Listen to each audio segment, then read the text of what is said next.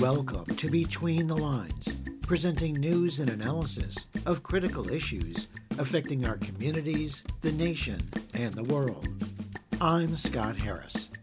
This week we present Ralph Nader, America's leading public interest lawyer and four-time independent presidential candidate, who discusses the shocking loss of Palestinian lives resulting from Israel's relentless bombing of civilian targets in Gaza. James Bamford, best-selling author, journalist, and documentary producer, who talks about his investigation into Israel's U.S. spy network, which aims to smash student activists who support Palestinian rights. And Belkis Teran, mother of Stop Cop City activist Manuel Tortuguita Teran, who was shot and killed by Atlanta police in January, sharing memories about her son during the mid-November Block Cop City protest. But first we begin with a summary of some of the week's underreported news stories. 20 years after Arab tribal militias known as the Janjaweed ransacked Darfur in western Sudan, cities in western Darfur are once again under attack. Mass killings have been reported in a refugee camp and in one regional capital. The capture of the cities, previously divided between the militias and the Sudanese army, is the most significant military breakthrough by the Rapid Support Forces, or RSF, which is allied with several ethnic Arab militias. Sudan, a nation of 50 million people, is now divided between citizens loyal to government forces and those aligned with the RSF, stemming from a conflict that erupted into civil war in April. More than 10,000 people have been killed in the conflict thus far. The United Nations and the medical charity Doctors Without Borders raised warnings about the attacks, which could lead to deepening conflict and bloodshed between tribal groups. Since war broke out 7 months ago, over 6 million Sudanese have fled their homes. UN refugee camps are jammed full and struggling to provide basic services. At the 1990 Second World Climate Conference, Britain's Tory leader, Margaret Thatcher, a trained chemist, called on Western nations to avoid creating a global heat trap and supported initiatives to invest in climate science. Today, the UK's Conservative Prime Minister Rishi Sunak is rolling back policies to combat the climate crisis in favor of maxing out fossil fuel resources and exploiting Britain's largest untapped oil field in the North Sea. Critics blame Sunak, a former banker, for pandering to right-wing populists and leading an anti-green backlash across Europe.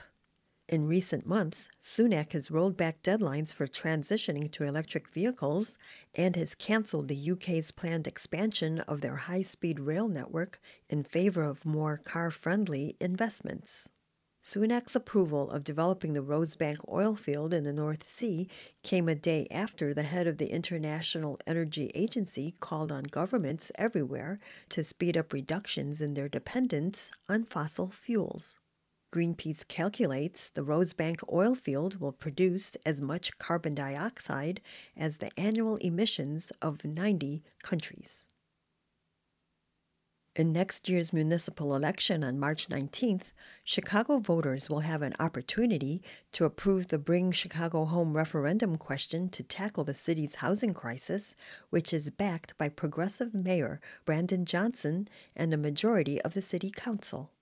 The plan would create a dedicated funding stream for permanent affordable housing and wraparound services, all measures that experts say are crucial to make meaningful progress on addressing the nation's housing crisis and homelessness. Funding for the plan would be generated from increasing Chicago's real estate transfer tax rates on properties sold for over $1 million and a higher rate on sales over $3 million. At the same time, the transfer tax rate would be reduced on property sales below $1 million. Chicago's powerful real estate industry and the Chamber of Commerce both strongly opposed the measure.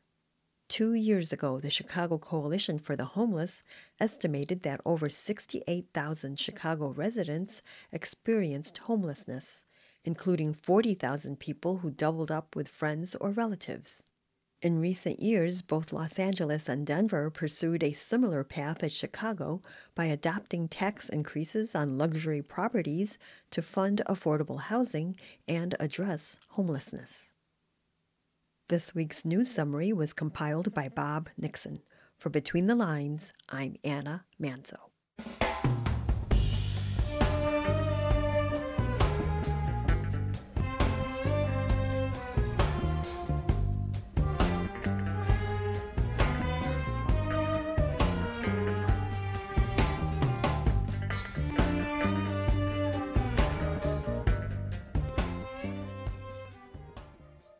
It's been more than 6 weeks since the Hamas October 7th terrorist attack that killed 1,200 Israeli men, women, and children, and 240 civilians who were taken to Gaza as hostages. Since then, Israel's retaliatory bombing and ground assault in Gaza has killed more than 13,000 Palestinians, including some 5,500 children and 30,000 injured, according to the Gaza Health Ministry. Hospitals, schools, mosques, churches, refugee camps, and ambulances have all been attacked by Israel.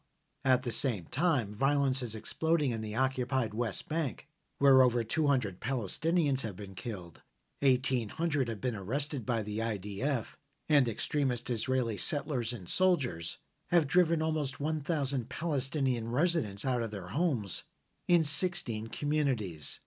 After weeks of negotiations, Israeli officials and representatives of Hamas agreed on a deal to free at least 50 of the 240 hostages taken on October 7th, in exchange for the release of Palestinian women and children held in Israeli prisons and a 4-day truce in Gaza.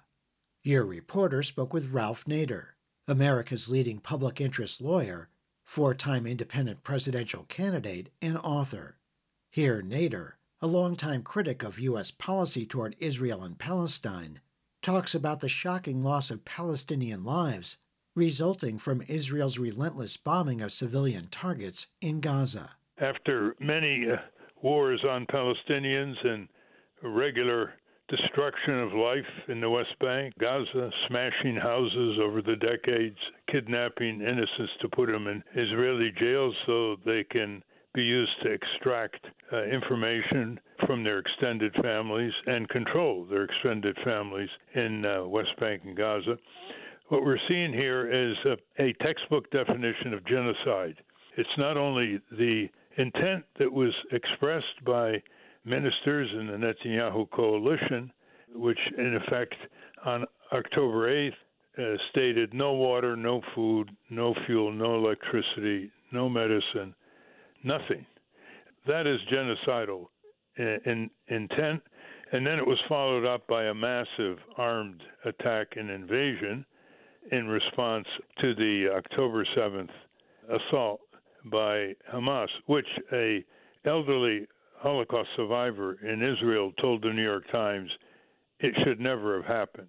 It was a complete failure of military intelligence by the Israelis that allowed this to happen.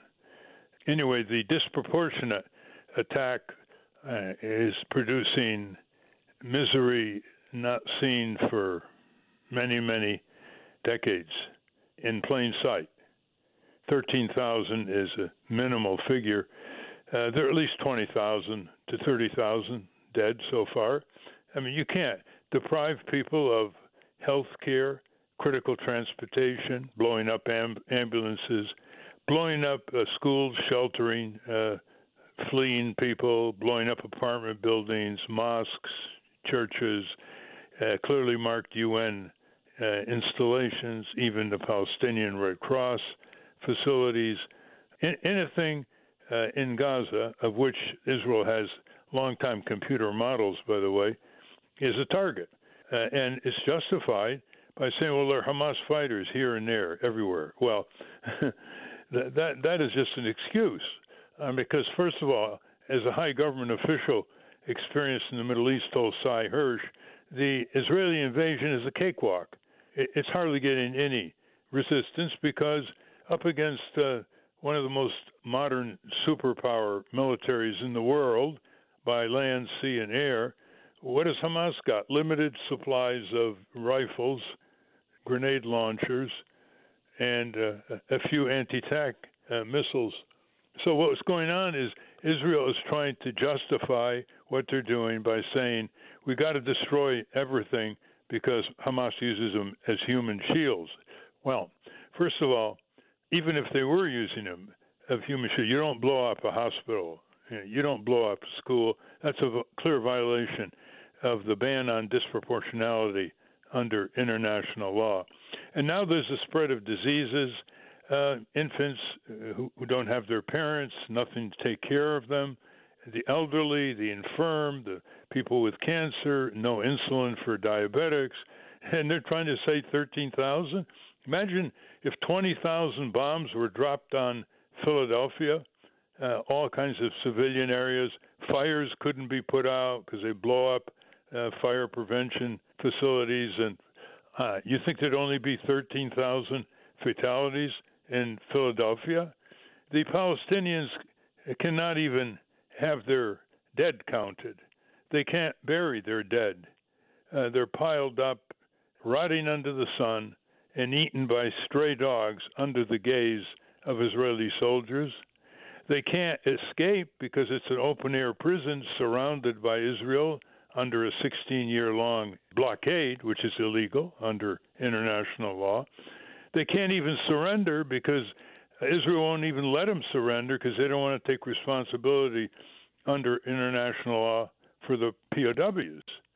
So they're trapped, and they're fleeing under orders of the Israeli army and then being bombed while they're fleeing, and they go down south for a refuge, and they're being bombed down there. So what's all this about? It's clearly the extremist right-wing Netanyahu coalition long-standing policy of a greater Israel, Erzatz Israel, they call it, in the Likud party, which means to take over the entire original Palestine, which means the West Bank and Gaza. And how do you do this? By pushing people further out into the desert, maybe try to push them into Jordan, into Egypt, which of course is going to resist that, and create a vast destitute refugee camp of 2.3 million people, three-quarters of whom are children and women. So this is a level of savagery that's going to haunt the state of Israel for a long, long time. That was Ralph Nader, America's leading public interest lawyer, longtime critic of U.S. Middle East policy, and son of Lebanese immigrants to the U.S. His newest book is titled The Rebellious CEO. Find more analysis and commentary on the Israel-Hamas war by visiting our Between the Lines website at btlonline.org. Since the October 7th Hamas terrorist attack that killed 1,200 Israeli men, women, and children and abducted 240 civilians taken to Gaza as hostages, followed by Israel's indiscriminate bombing of Gaza that's killed more than 13,000 Palestinians, U.S. college campuses have become ground zero for incendiary and sometimes dangerous debate over this latest bloody Middle East war. Since October 7th, there's been an exponential rise in reports of anti-Semitic incidents and attacks across the country and on university campuses, accompanied by a parallel spike in hate incidents targeting Muslims, reminiscent of post-9/11 Islamophobia. Students and faculty members who vocally support Palestinian rights have been branded terrorist sympathizers, blacklisted for employment opportunities, and doxxed, resulting in harassment and death threats.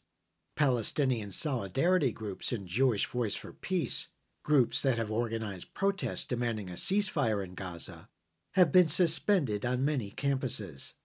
In a New Nation magazine investigation, best-selling author, journalist, and documentary producer James Bamford uncovered an Israeli network of spies on U.S. college campuses with links to Israel's military intelligence agency, which has in recent years methodically targeted students and faculty who support Palestinian rights. Your reporter spoke with James Bamford, who summarizes his findings in his investigative piece titled Israel's War on American Student Activists. My last book, which came out in January, Spy Fail, I focused on foreign countries spying on the United States, and I was very surprised to find actually about 25% of the book is dedicated to Israel spying on the United States in many, many ways, and the U.S. does nothing about it. So one of the areas I discovered and wrote about more recently in The Nation magazine was this little-known, almost unheard-of group called Israel On-Campus Coalition. What they do is they operate quite secretly. It's made up largely of former AIPAC people. What they do is they gather information from informants on campuses all over the United States, campuses that particularly where there's a lot of chapters of pro-Palestinian groups. So they have these informants on these campuses that tell the ICC what's going on, who's doing what. They give names of the students and the professors who are involved in these activities, and they give it all to this ICC group in Washington. Al Jazeera a few years ago did an undercover investigation, and they had this Jewish guy that was going to play a major role pretending to be a pro-Israeli activist, and his name was Tony Kleinfeld. So he went up to the ICC, and he talked to the head of the ICC and asked him what they were doing. And because they thought he was an activist for the Israeli causes, they told him a lot of information about what was going on. And what they said basically was that they collect all this information from their sources on the campuses. They have millions and millions of dollars worth of Israeli technology to listen in on all these chat groups and so forth. They said they had a budget, I think, around $9 million. And they have connections to the Israeli intelligence. And they made it sound like they were basically a military organization. And they formed this intelligence brief, and they share it with the Ministry of Strategic Affairs in Israel, intelligence organization. There's this information that comes from this group that's made up of basically spies on campuses, and it's passed on to the Israeli government. It's horrible that it's going on, and the U.S. does nothing about it. James, I'm wondering, in your research, what have you found is being done with this intelligence, this spycraft on college campuses? What is this group, Israel On Campus Coalition, and their counterparts in Israel and military intelligence? What are they doing with this information? Well, I'll give you one of the quotes. This is from the head of the organization, Jacob Bain. When Tony Kleinfeld, the undercover operative, was speaking to him on a hidden camera, he said, we built up this massive national political campaign to crush them being Palestinian supporters, activist groups, and so forth. Name and shame is what they call it. And they do it secretly. They also set up a nationwide troll farm. It was organized out of Tel Aviv, and they had these programs that over 1,000 students pretty much had in the United States. They were linked to the Israeli troll farm, and the troll farm would be working in coordination with the Israeli intelligence. So if there was some activist that was protesting Israeli activity, a command would go out from the head of the troll farm to the all the members of the troll farm in the United States, and they would hide their connection to Israel, and then they'd all send nasty emails or tweets or text messages, whatever, accusing these people of being anti-Semitic or terrorists. Well, James Bamford, the Israel On Campus Coalition is really operating as a foreign agent, which, under my understanding, is illegal under U.S. law. What is the FBI's response to this information? I know they didn't read about it first in your Nation article. They probably known about this for some time. What should the United States be doing about this? Like you said, I can't see why nothing is done about it, except for the fact that there's enormous political pressure on the FBI. I've been writing about these things for decades, so I have a lot of contacts within the FBI, particularly at the agent level. And I talk to them all the time about it. And they just are very, very angry because they know this is going on. And they try to make cases against these people, but they go nowhere. One of the people I spoke to was a former head of the counterintelligence division of the FBI. And he basically said, we build cases, they go to the Justice Department, and nothing ever happens. That was James Bamford, best-selling author, journalist, and documentary producer, known for exposing secrets of the U.S. national security state. Find a link to his Nation magazine investigation, Israel's War on American Student Activists, and related information by visiting our Between the Lines website at btlonline.org.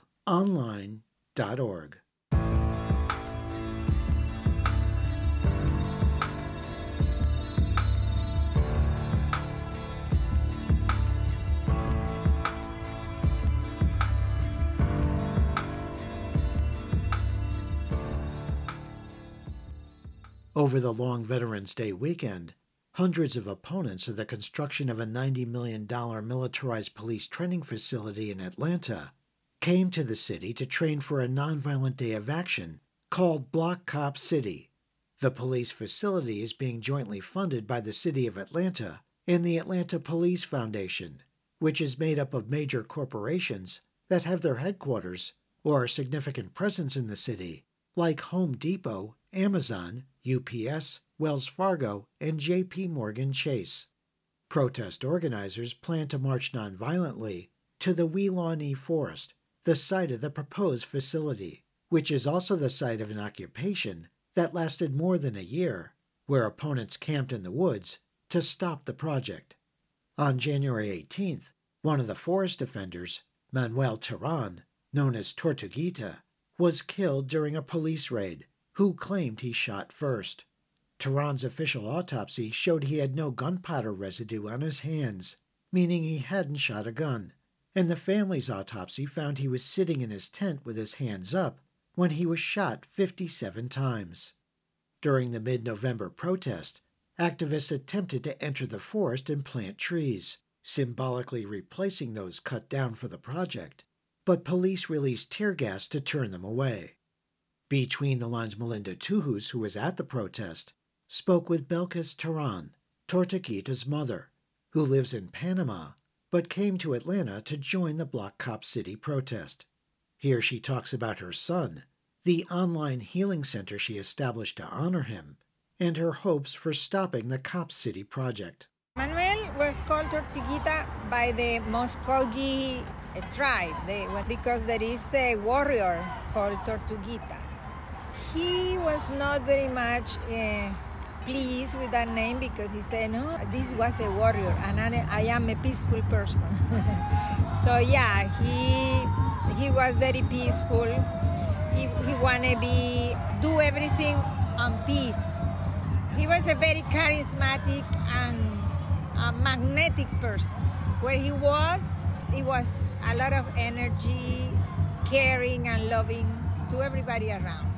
It was very unfortunate, he's lost, but he left a legacy, which I now promoting in my healing center, interactive healing center in Instagram, and around all these people that I like them to grow in the way that they can give good example to the society.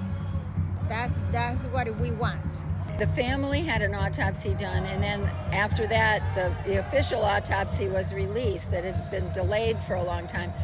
And it showed that he had no gunpowder residue on his hands, which kind of contradicts the official story that he shot at the police first, and then they shot him. So what is happening on the legal front? What's happening with the family's lawsuit, and what are you seeking? What are you trying to get? Well, we are trying to get the truth, and I don't think he shot anybody. They can say anything, and they can build any lies around his image, but I don't believe.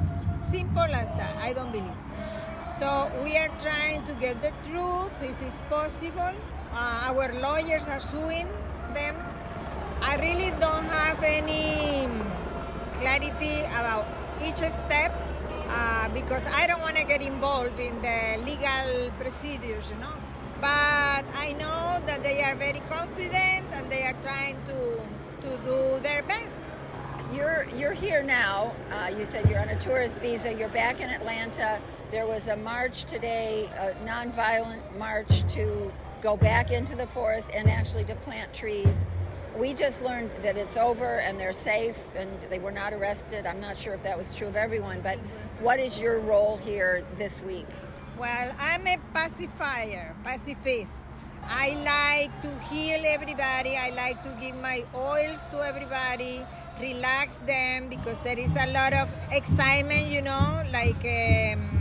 it can be good or it can be bad, because when you confront dark energy like they have, so your dark energy that we have, all of us has, can engage. So my role as a mother and as a healer is to avoid that. For me, it's not a war. For me, it's a transition point. We are going from this energy to a better energy, because everything is vibration. I believe that. You have to love your neighbor as yourself. So base it on that thinking. We are doing all this. I love you, you love me, and we care each other. I care for you, that you are not engaging in negative attitudes, and you are loving me, and that I'm safe. So I'm very happy with today. Today was for me was a win. The point is to make the government and the system to understand that we are here and we are going to change the system. That was Belkis Teran, mother of Manuel Tortuguita Teran, a Stop Cop City activist who was shot and killed by Atlanta police in January. Learn more about Atlanta's Stop Cop City campaign by visiting our Between the Lines website at btlonline.org.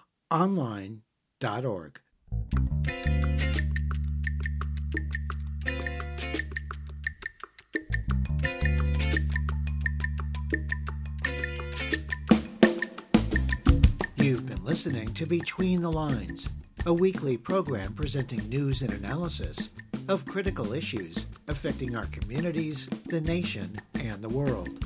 Between the Lines is produced and distributed by Squeaky Wheel Productions. If you have suggestions for topics and guests, please contact Between the Lines through our website at btlonline.org, where you can hear our current and archive programs in streaming audio and support our show. There you can also subscribe to free weekly podcasts, program summaries, and interview transcripts. Follow us on Facebook at Between the Lines Radio News Magazine and on Twitter at BTL Radio News. Thanks for listening on WYAP in Clay, West Virginia, WDRT in Viroqua, Wisconsin, KFUG in Crescent City, California, dozens of other community radio stations across the U.S. and abroad, and wherever you get your favorite podcasts. Our theme music was written by Richard Hill and performed by Mikata. This week's program was produced by Susan Bramhall, Mary Hunt, Anna Manzo, Bob Nixon, Melinda Tuhus, and Jeff Yates. For Between the Lines, I'm Scott Harris.